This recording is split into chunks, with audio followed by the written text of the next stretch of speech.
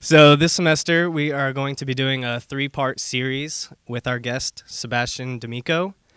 He has been teaching in high school for 14 years now. He's married and has 4 lovely children. Our first one today is going to be Know God. The second one will be Know Jesus. That'll be on March 3rd, so mark your calendars. And April 7th will be Why the Church. So make sure you guys upload your pictures to the GroupMe to win those Lenten reflection devotionals. And without further ado, let's get it started with Sebastian. Yeah. Thanks, guys. All right. Well, if you guys would join me, we'll begin in prayer, if for nothing else, for the Holy Spirit's mercy on me. So in the name of the Father, and the Son, and the Holy Spirit, amen. Heavenly Father, we give you thanks and praise for the gift of who you are and who you have made us to be, for the gift of our intellects that can know you and read you in creation and within our own hearts. We ask you to be with us this evening as we seek to grow in friendship and fellowship with each other and to grow in knowledge and love of you. And we entrust this to Our Lady as we pray, Hail Mary, full of grace, the Lord is with thee. Blessed art thou amongst women, and blessed is the fruit of thy womb, Jesus. Holy Mary, Mother of God, pray for us sinners now and at the hour of our death. Amen. Mary, Queen of the Rosary, pray for us. Mary, seat of wisdom, and Saint Therese. In the name of the Father, and the Son, and the Holy Spirit. Amen. All right, guys. Like he said, I've been teaching. I've had the great blessing of getting to teach high school theology for about 14 years. And the reason I ended up doing that was because when I was your age, going to my Catholic campus center, someone was able to reach out to me, and I was able to ask all of the questions that I never got to ask anyone else about the faith. And I discovered that in experience, right, this thing that maybe we've heard about, that faith and reason go together, that you can be a person of deep faith and a person of rigorous intellect, or at least intelligent, at least halfway intelligent, right? And that these two things don't have to contradict. And when I was able to ask my questions to someone who knew that and could answer my questions, man, it changed my life. And then you couple that with the friendships that occurred in buildings like this one, the conversations that happened over meals like the one that you're eating right now. Those are my best friends. And so it's always a joy to get to speak to you guys, especially because you guys, as cliche as it sounds, you are the future, right? You're about to become, you are already adults, right?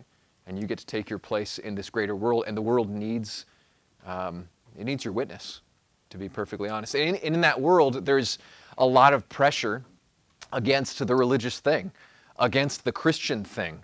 Why would you believe in God? And the church is always taught really unequivocally that you can know that God exists from reason alone, right? That you don't have to be a person of faith to know that God exists. And that's a deeply Catholic conviction. And, it's one thing just to articulate that to say that, look, I'm Catholic, I believe in God, not because the church says so, but because it makes sense on a human level. That's a beautiful thing, and the world wants to know what that is. And this is very distinct from some of our non-Catholic brothers and sisters. We don't believe that it's just because it's in the Bible. We read the Bible, we know it, we love that. There's everything in that text, right, that we are nurtured from. But we don't have to start with the Bible when we're talking to someone about God. In fact, if they don't believe in the Bible, that would be probably the worst place to start. Because you could say, well, look, it says right here that I am the Lord your God, you shall have no other. And they're like, great, I don't really care about your book. I don't care about what it says. That's not me. Where do you start? Well, luckily for us, right, the church has left us a wealth of information on where to begin. So this first session on kind of defending or giving the reasons for our faith is on why God. So I wanted to talk to you guys about tonight just two proofs for God's existence. I've seen as many as 20. And if you're interested in this topic, I've got stuff in those handouts that you can look at. By the way, there should be enough copies for everyone at your tables. Those handouts, be sure to take one home. We're not going to go over everything in that handout, but it's at least everything I do say will be in there, and there's plenty to go over after the fact. So that's your one of your parting gifts today.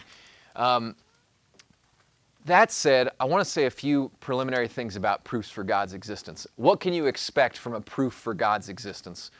Maybe it's something you're familiar with. Maybe you've heard them before. Maybe you haven't heard them before. Maybe you've heard them and you just wish you could articulate them better. Here's some things that you should know about the proofs. They are not weapons against people who doubt. They are not to be used to beat people over the head with. And you're probably not, I'm just going to take away the suspense, you're probably not going to convince anyone with the proofs, honestly. There may be a soul that may see it like, oh, okay, well, Thomas said so, Aquinas said so, so I'm in. And if that happens, praise God, and that's one of the reasons why you should know these. But more often than not, my experience has not been that. The real reason that the proofs are helpful are for a couple. Number one, it's an honor to speak on God's behalf. And if you are ever given the chance to speak on God's behalf, to explain why, even if you look like a fool afterwards, that's a privilege. So you need to know Him for that, number one. Number two, the proofs are really helpful for people of faith to see that their faith is not unreasonable. That's really important because it gives believers a sense of conviction. And because you see the solid ground that you're actually on when it comes to the faith. And the third reason why we talk about the proofs is to take away the silly notion that Christians are unintelligent sheep. If you encounter someone and you can just reasonably listen to what they're saying, and if they can get to a place where they're actually willing to listen, and there's many that are, right? And they can encounter a Christian where after that fact they come away from it and be like, I still don't agree with them, but they weren't stupid. And I kind of thought Christians were stupid. If you can take that false notion away, now you're clearing the ground. And this is really why the proofs are so helpful. It's kind of like, to use the parable that Jesus uses, right? If He goes to scatter seed, right, and it falls on some good soil and some rocky soil, apologetics and the proofs for God's existence is kind of removing some of the bigger rocks that are in the soil. That's why we use them. Does that make sense? So, classically speaking, there's two basic categories for proofs for God's existence. They both start with different kinds of evidence in the world, and they reason back to God. The first category is proofs that start with evidence outside of the human person. The first category are proofs that start with evidence outside the human person. Things like the beauty of creation, right? Things like the design of the universe. Things like motion in the universe. These are external things. The other kind of argument, you might guess just by how it's phrased, right, are arguments that start with evidence from inside the person. These are things like our sense of right and wrong, the desire for something that's just not had. These kinds of arguments. There are two very different kinds of arguments. I'm going to give you one from each category tonight, and then we'll have some question and answers. That's usually where the really good stuff comes from, okay? So here we go. First proof. By the way, if you want to follow along with this, I'm just going to be reading to you from the basic outline of the argument. It's going to happen on page 2. This is called, so Aquinas is going to give, classically, he gives 5 ways. Sometimes it's called Aquinas' 5 ways. This is one of those ways. It's sometimes called the argument from contingency. The argument from contingency, and it kind of goes like this. We notice that in the universe, there are 2 kinds of attributes to things. So there's what we call essential essential features. And there's things called non-essential features. And I'll give you a good example. So, everyone knows what that is. Hopefully. Everyone knows what that is. And maybe, just for good measure, it'll be a really awkward looking one, right? So we got 3 triangles, right? So the human mind, you don't have to be a Catholic or a believing person to realize that there's some things that are really important to make a triangle, right? A triangle needs 3 sides. It needs 3 angles. Those angles had better add up to 180 degrees. But other than that, all bets are off on how the triangle could look, right? In other words, there's things that are essential features for a triangle, and there's non-essential features for the triangle. So some examples of non-essential features would be like the size of the triangle, the color of the triangle, the actual measurements of the individual angles. Those can all vary to any degree within some parameters, right? And at the same time, there's some things that if it's going to be a triangle, it better darn well have these things, right? So you notice something important about these, right? If I tell my son, my 5-year-old son, he's about to be 5 in about a week, Gabriel, if I'm showing him these things and I'm saying, Gabriel, you're learning your shapes, man, it's time to get some things straight. This is what a triangle is. And he goes, Daddy, why does the triangle have 3 sides? Why does the triangle have 3 sides? And it's clear to me that Gabriel hasn't quite understood what a triangle is yet, right? Because Gabriel, that's what a triangle is. A triangle is a 3-sided figure. They go together. So the answer to that question is, Dad, why is the triangle have 3 sides? Because that's what a triangle is. When you ask questions about essential features, it shows that you haven't really grasped what we're talking about yet. But Gabriel could ask, but Dad, why is that one triangle up there blue? And now we have a whole different kind of question. Well, Gabriel, you see, the reason that triangle's blue is because that happened to be the color of the marker that I had, right? And he could ask, well, why is that blue? Well, it's because this thing's got blue ink in it, right? The point is this: when you ask questions about non-essential features, you can keep asking questions until you come to a legitimate answer. Eventually, it's going to come down to, right, there's something that's inherently blue that you use to make that triangle blue. Does that make sense? So there's 2 kinds of features. The first kind of features are essential features, and the other kind of features are called non-essential features. Good. See, I'm a high school teacher. It dies hard. Okay, so we got this simple fact. We don't have to be theistic to believe these 2 things, right? But we notice something else then. We look at the universe around us, everything in this universe, and we notice something very curious, right? We look at this couch and we notice that it exists. And we look at this chair, we notice that it exists. We look at this piece of paper, we notice it exists. And we look at this young man, this fine young man. What's your name? Brady. Brady, good to meet you. We notice that Brady exists as best we can tell, right? But we notice something else about Brady, the chair, the piece of paper, the table, all of these things.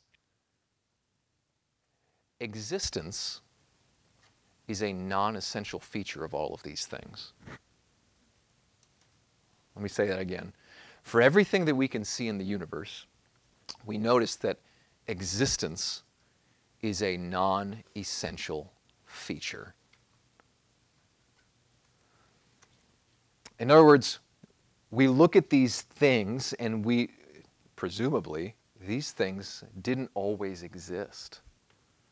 All of these things, the chair, the piece of paper, the plate, the table, and Brady, unless he's a very unusual human being, he had a beginning. And sad to say, but all of these things will also come to a moment where they will not exist anymore, right? This existence will leave all of these things. Some event will transpire, and this couch will probably will disintegrate. So will this table. And sadly, so will Brady, and so will I, right? And so will you. This means that our existence is a non-essential feature. So we can ask questions about that. Where did this couch get its existence from? And we start just like Gabriel was asking about my blue triangle, right? Why? Why does this couch exist? And we start to have to ask questions of what something else must have given it existence. And so too with the chair. But then we ask this, and we can ask the same thing with Brady, like, how did he get here? Well, presumably he had parents, right? But then that little question, we can ask it again. Do his parents possess existence as an essential feature? Did they always exist? Will they always exist? The answer is no. So we ask the question again. Where did they get their existence from? And we go back and we start creating this chain, right? This chain of where the existence of this table, this chair, this couch, and this person is contingent, that's the word that word comes from, on other things giving it existence. Now, if this chain of events, if this chain of existence goes on forever, that does not actually solve the problem. It actually makes the problem bigger. Because we still have to account for where did existence come from? From whence did it come?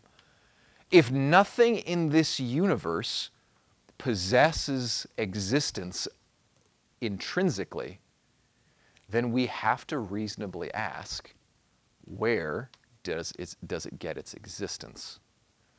And if everything in the universe is like Brady in the chair, then we're going to have to start looking outside of the universe for the answer. There's got to be something that possesses existence in its essence. There's got to be something that possesses existence in its essence outside of the universe, and that thing we call God. That's one of the proofs. Before we sum it all up, let's use this. We'll pretend like this is like these guys are magnets, all right? Let's pretend that you walked into this room and you just saw, let's pretend like these things were nails. You just saw this string of nails just hanging from the ceiling, just hanging, right? And you know that these nails, none of them are inherently magnetic, right? They do not possess magnetism as an essential. It's not essential for a nail to be magnetic, but these nails clearly are magnetic. And you start looking at this chain of nails, right? And you look at this bottom, this blue nail, right? And you say, where does it get its magnetism? Well, it must be getting its magnetism from the one above it. But this thing doesn't possess magnetism either. Where does it get its magnetism? And you go up, and you go up, and then you see that the whole thing is just hanging from the ceiling, and you know that the ceiling does not possess magnetism either. So what do we, if we're going to really be logical about it, what would we assume is on the other side of this ceiling if these things are hanging? A magnet. That's perfectly logical. Now, can you see the magnet from where you are? No, but you can know with certainty that there's got to be a magnet there. That's exactly how the proof for contingency works. That you look at everything like pretend the room is the universe, and you see the whole thing has all this existence, but nothing inside the room is causing it. So the only logical thing is that there must be something outside the universe that's causing the whole thing to happen. That thing we call God. There's a little box at the bottom of that page. It says, summarize, of page 2, right? In the box provided, summarize what you have understood about the argument from contingency. I'm going to give you a minute to do that. If you got a pen, borrow a pen. Or if you don't have a pen, borrow a pen. I want you to try to put that in your own words. If you want to draw a picture, draw a picture. Whatever it takes for you to get those basic ideas, I want you to try your best to put that on paper. All right. Very briefly, did anyone hear an answer that they liked? Or anyone read an answer that they liked, that they thought it's worth sharing? Someone they thought was particularly succinct? Okay. I'm glad you said that. I'm glad you made that mistake, because that's actually not what I said, and that's not what Aquinas says. But that's a very common misunderstanding of what Aquinas says. He says this, and if you made this mistake, you need to correct it. Only things that don't explain their own existence need an explanation for their existence. I'll repeat that. Only things that don't explain their own existence need an explanation for their existence. That's a subtle, subtle thing, but man, is it important. The mistake was everything, what was the first sentence? Nothing can exist without possessing existence in its essence. It's also a mistake for a different reason, right? We exist, but we don't possess existence in our essence either. This is a lot of existence in essence, right? And our minds are already swimming in this. This is important because, by the way, we exist, right, because something else gave us existence. We're contingent.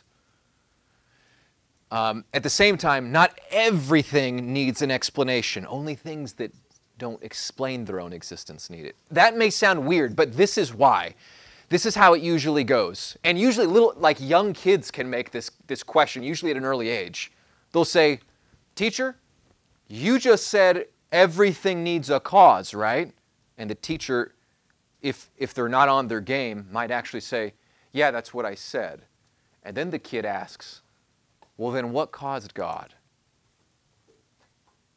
If everything needed a cause, then what caused God? Now that child that said that actually did not understand, the teacher didn't articulate it well, and that's not what Aquinas says. He says not everything needs a cause. Only things that didn't cause themselves need a cause. And everything in the universe didn't cause itself, so we look to something outside of it. I say that because sometimes we have struggled with those questions. Secondly, some of our brothers and sisters that struggle with atheism love to pitch that one, and it usually comes from people not ever really reading Thomas Aquinas, or not understanding what Aquinas meant, or having a misunderstanding of what was said in the first place. By the way, guys, this is how you learn to articulate the proofs. Like, you hear them, you think you get them, you try to articulate it, it comes out with some sputters, right? And you get it sharper. That's how you have to learn it. That's honestly the only way I learned it too. So, at any rate, we will at the break. I want you to take 30 seconds right now, and if you can you think of any objections people might give to this proof? And if you got them, write them in the second box right there. You'll notice I put the whole argument into 3 phrases. It says P1, P2, and C. That's called, as many of you know this, it's a syllogism, right? It's the cleanest, most elegant way of articulating a logical argument. And the paragraphs that precede it are kind of the unpacking of that. You could unpack it in a million different ways. But if you want, or if it helps you to see things just in one shot, looking through the handout and looking at those syllogisms will be one of the simplest ways to articulate it. And if you need it explained later, you can look through those paragraphs to see it there. That is one of the external proofs for God's existence. There's a lot more. Aquinas gives at least 3 others that are all external, but he also gives a couple that are internal. I'm going to just talk to you about one of them, because I think once you hear both of them, you're going to sense when they might be useful and for whom they might be useful. So if you would humor me and go forward. By the way, I'll narrate as you go. If you go to page 4, you'll find some answers to common objections. Don't read those yet. If you go to page 5, here's a second argument from external things called the argument from design. If you turn the page to page 7, here's some objections to the argument from design. Page 8, here's an argument against God's existence. We don't have time for that tonight. I'll let Father Nick teach you that one later. Page 10, you get the argument from morality. The one I want to talk to you, though, about is actually on page 13. Bottom of page 12, actually. It's called The Argument from Desire. It is C.S. Lewis's favorite proof for God's existence. It shows up in a number of his works. If you are C.S. Lewis fans, you may recognize it. If you're not a C.S. Lewis fan, allow me to introduce you to your new best friend.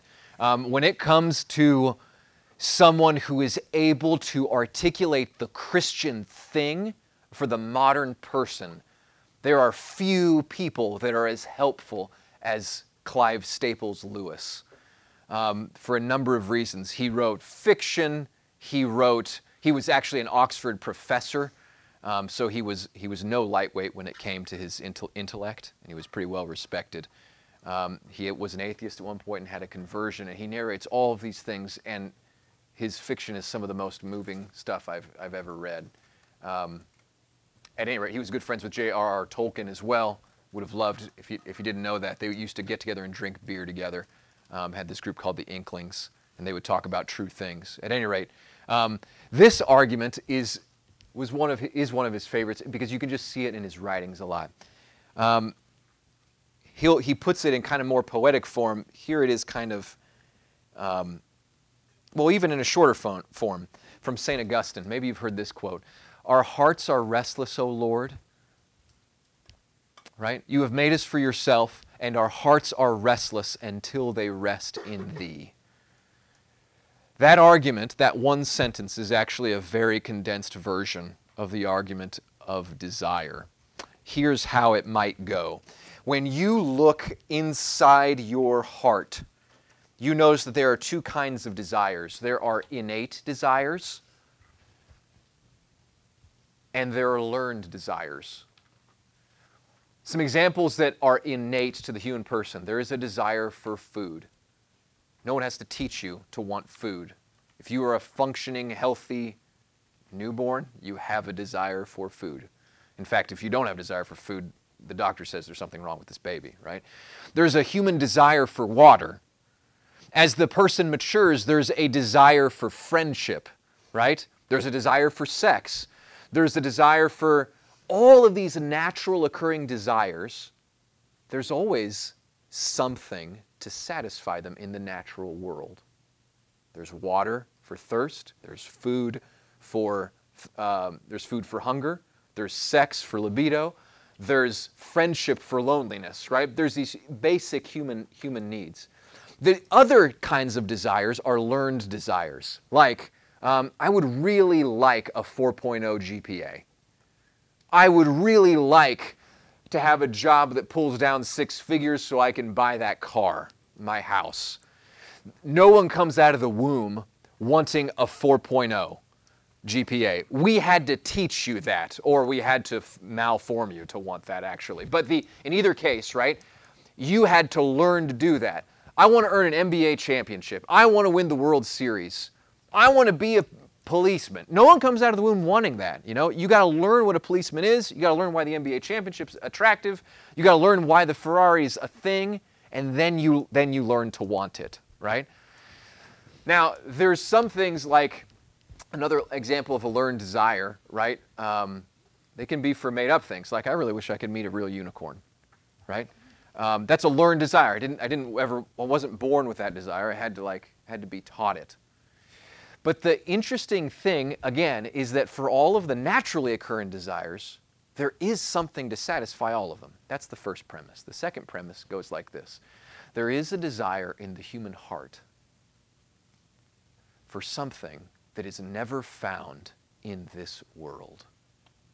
There is a desire in the human heart for something that is not found in the world. You could express this in a number of ways.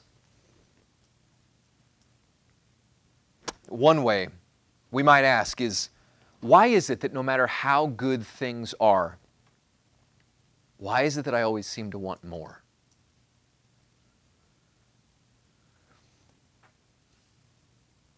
Why is it that on my happiest days on this earth, there's always a desire that I wish that day would never end? And why am I always sad when it does?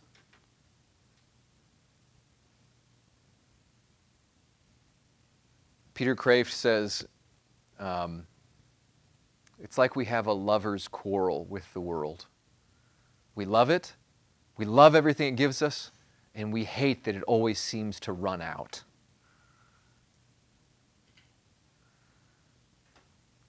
Think about it. Have you ever had a conversation with a friend, and you're in the middle of this conversation and time just seemed to fly?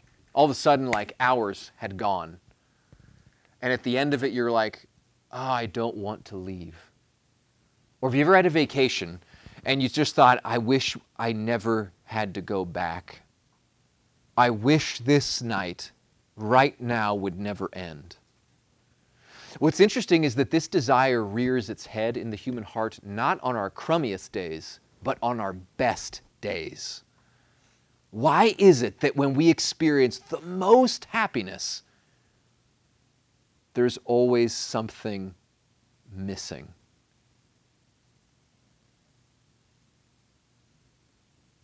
There was, gosh, I am not a sports guy. I'm going to butcher this one. I feel like it was Wayne Simeon. I think it was that KU basketball player.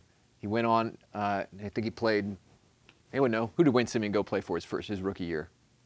No one knows. This is Emporia. They don't know that here. So this is his deal, right? He, NBA basketball player, rookie year, comes out of the gate, goes to the NBA championships, wins. First year out of the gate as a rookie in the NBA. It's an away game. They win away, and they come home. They come home to this massive parade. And they're like going down Main Street in the middle of their street, right? And, I mean, he's not even 48 hours after having won the most prestigious title that someone in his form of athletics can win. And immediately the crowd starts chanting, repeat, repeat, repeat. The dude didn't even have 48 hours to enjoy the win that he had, and they were already putting it in front of him again. Do it again. Do it again. Why is it that you and I experience this in the world? Because it's not just him that experiences that. Or here's another way to put it. You know, it would be really curious if a fish would complain about how wet it was in the ocean. Can you imagine how strange that would be? Like, this water, I just can't get out of it. You know, like, I just know I'm made for something more. And you're like, it's a fish, man. You live in here. But you and I do that with time. Why are we always saying, oh, if I just had a little bit more time? Why does time always seem to run out? Could it be that you were made for something more than time? Could it be that you're made for eternity? And that's why you are not at home in this world.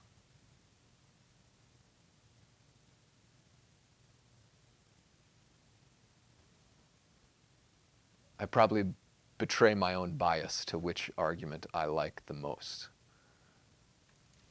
But I think that's immensely powerful for me personally. Well, I know that's immensely powerful for me. In other words, like if you had to boil it down to one sentence, thank you, Mr. Augustine. You have made us for yourself, O Lord, and our hearts are restless until they rest in you. Why is it that I'm in this world, I'm born this way, and every person seems to have this appetite for something the world cannot give? Conclusion? There must be something more than this world. And that thing we call God.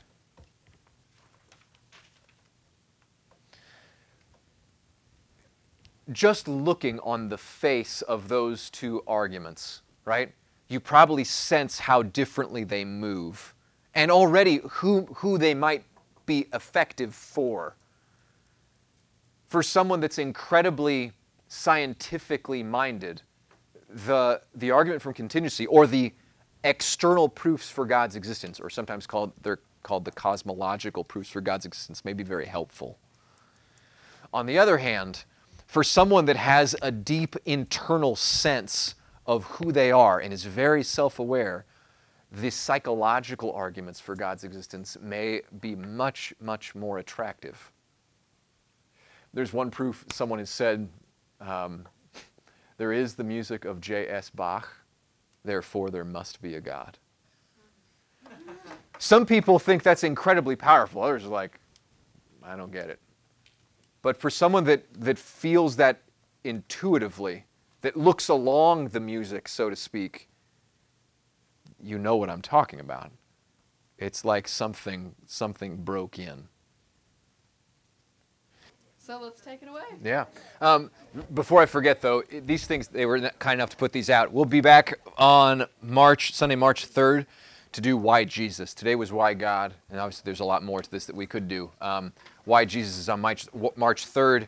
April 7th is Why the Catholic Church. So if you want to mark those on your calendars, I'd love to see you guys here. That said, this is the really interesting part, as always, when you get to ask questions. So I want to start us off. You can ask anything you want. It can be about any of the other proofs, any of the proofs we went over, an objection. What's going through you guys' heads? Yeah, great question. The question is, since we can't see what's on the other side of it, isn't the best thing we have an educated guess? The answer there is that it's logical. It's logical to conclude that it's something that possesses magnetism in and of itself so that it can be given. That's all that we're saying about that. So it's maybe a little bit obtuse of an answer, right? But in the case of God, what we are saying is whatever's on the outside of this universe is the thing that's giving existence to the universe. Or there's got to be something on the outside of the universe that's giving existence to the rest of it. That thing, that source of existence, that's what we know has to be there. And that's what most people call God. Yeah? The question was, and you tell me if I'm articulating this correctly, why couldn't someone say the answer of what's called philosophical nihilism, that there simply is not anything that can satisfy that desire? You could say, that is a legitimate answer philosophically speaking. You just have to then make the assertion that there's one naturally occurring desire for which there is absolutely no answer for, and it's totally unlike all the other natural desires. Which really, and if we're going to be perfectly honest about this, it makes the world an incredibly cruel place. But then, and that's a legitimate place to be, you know? These arguments, you know, it's going to clarify what the actual issue is, and it means that someone who chooses the alternative is going to choose darkness in a much more apparent way. But even to be able to see what they're choosing is already helpful, I think. And I'm still put back to, do you really think the world's as bleak as all that? Would I argue that using this proof is simpler than using it as a proof for nihilism? I think it could go both ways, to be honest. And I think we have to allow people to have the freedom to choose that, you know? Yeah. So the question, again, for our listeners at home, the question, in case you couldn't hear Father Nick's thundering voice, the question is, since there seems to be circumstances in which the whole has qualities that the parts do not, could you say that the whole of the universe possesses existence even though none of the smaller parts do not? The answer that I would respond there is that seems to violate a basic principle that we know intuitively, the truth of metaphysics, that you can't give what you don't have. Or in Latin, that phrase is worth knowing. You can't give what you don't have. In Latin, it's nemo dat quod non habet. You can't give what you don't have. It's very simple and very intuitive. If I don't have $1 million, I can't give you $1 million. If I don't have a Memento Mori sticker to give you, I can't give you a Memento Mori sticker to give you. And let's say there was 2 of me, and neither of me had a Memento Mori sticker. We couldn't give you another Memento Mori sticker, even if there was 2 of me. What if there's 1 million of me? And if none of my group of 1 million has a Memento Mori sticker, we can't give you a Memento Mori sticker. So I don't think that really satisfies the curiosity of the question of, well, let's say everything doesn't explain its own existence. Can't that just cause existence? I don't think so. That'd be how I'd continue the conversation, at least. You get a sticker, which I cannot give you. Yeah, I am not an expert in physics either to explain that, but from my simpleton's understanding of this, let's pretend there were multiple universes. The question is there anything in any of these universes that explains its own existence? If the other universes are like ours, then we haven't solved any other problem. We've just moved it back one more nail, you know? Maybe there's another nail above ours. Okay, well, where did it get its existence from? Which is a fascinating thing to dive into in terms of physics, you know, by all means. Full steam ahead with that hypothesis, but I don't know how it gets us out of the metaphysical issue of that. Did I restate that question? No, I don't remember. Okay. Yeah, you had your hand up first. So I might be just overthinking. It's a great question. So the question is, if God is so good and God is so great, why would he keep us from experiencing full satisfaction here on earth? One of the simplest answers is he wants lovers, not robots. He wants you to want him. So he conceals himself so as to increase your desire. Think of it this way, ladies, right? Do you want, if you're looking for a guy, do you want it to be easy for him? Or do you want him to want you and pursue you? Which one is more attractive? The one that pursues you. Why? It's because the heart that loves. Well, if that's true on a human level with relationships, why wouldn't it be true of God? And that happens to also be the Christian answer, right? Yeah. Maybe to make one stipulation about that. If we answer from philosophy, we can make a guess. If we start playing from what Jesus has revealed, we can give a much more specific answer, right? At least we can answer with much more directness. That's a great question. Yeah.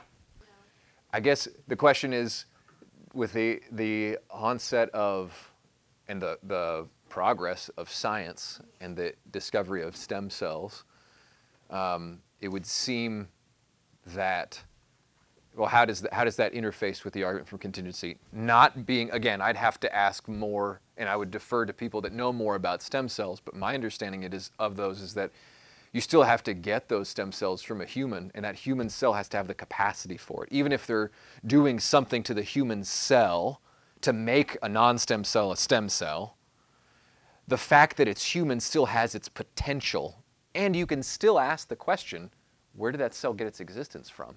It's not like those cells just, at least to my knowledge, it's not like they just poof into existence. The scientist has to actually take something else and give it existence. Or am I missing something about the science that you're aware of that I'm not? I think yeah, the answer would be always ask more questions, but I don't think, and I could be wrong, I'd love to learn, but I don't think those existences are coming from nothing. Something else with existence is giving existence to those cells. It's a good question. Sure. So someone could say to the argument, because the argument from the question is, someone could give a rebuttal to the argument from desire that I don't have a desire for something more than this world. I'm perfectly happy in this world. To be perfectly frank, there's nothing you can say to rebut that except, really? Are you perfectly happy? That's amazing. In fact, maybe probably a better way to do it, and a much more honest way, and I don't mean this in a snarky way. Could you teach me? Teach me, how is it that you were that happy? Because that would truly be a novel thing. And there, I think we just got to, you kind of bank on on what we know about the human heart, that we're made for more, to borrow the phrase, right? And if someone's perfectly happy, maybe the question is, I don't know, just logistically speaking, are they numbing or are they medicating some desires to keep them down? You know, one of the reasons people love to smoke weed is because it takes away their anxiety. In a world that's full of anxiety, that's full of nihilism, smoke. Hey, you think this is funny? Like, it's full of nihilism. It makes perfect sense for us as a culture to want to medicate ourselves entirely. I must have missed a joke. That is a great question. And I'm going to defer to a little bit. You need to ask Patrick that question too. Come to his sessions and ask him that, because what he's talking about, the human person, here's my quick answer to it. When you look at the human person, just on call it a scientific level or a philosophical level, like leave religion out of it for a second, and you just look at the human person with the human desires and the human capacity, happiness from a classical standpoint is when you do everything to fulfill your nature.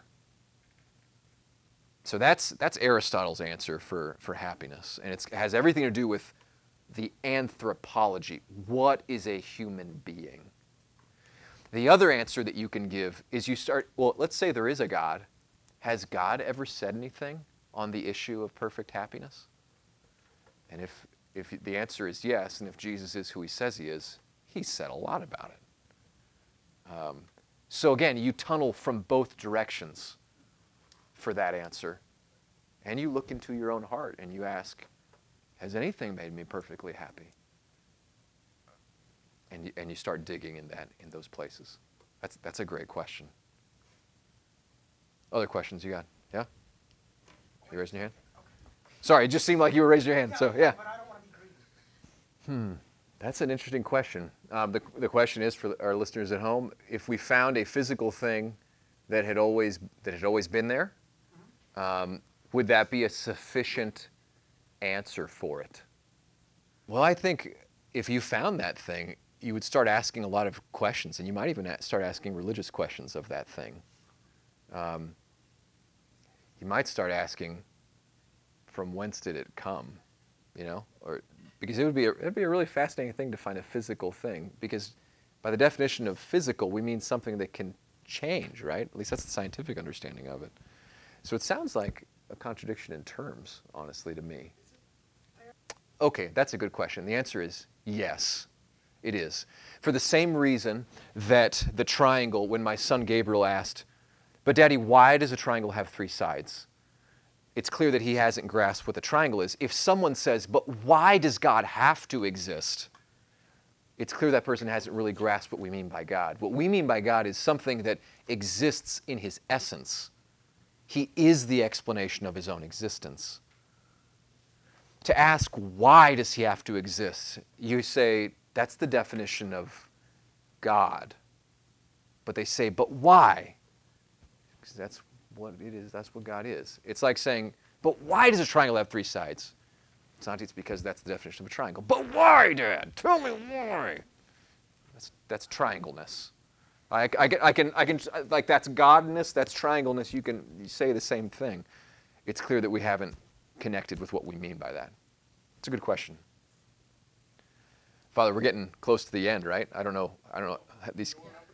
The question is, it seems like there's not only just one food that satisfies our natural desires, there's not just one drink that satisfies our desires for thirst. How is it that we're going to say there's just one God? The answer is we're not saying that. We're just saying there's something beyond this world that satisfies your desires. The point is this, and I'm glad we're closing on this. When we talk about proofs for God's existence, Peter Kraft likes to put it this way. we are proving only a very thin slice of everything the Christian means about God. In other words, all we're doing with these proofs is saying, look, it's not stupid to look outside the universe. It seems perfectly reasonable that there's more to the world than what meets the eye. And the idea that it's just what's in the universe is not the final word. And if we're looking beyond the universe, now we got a conversation.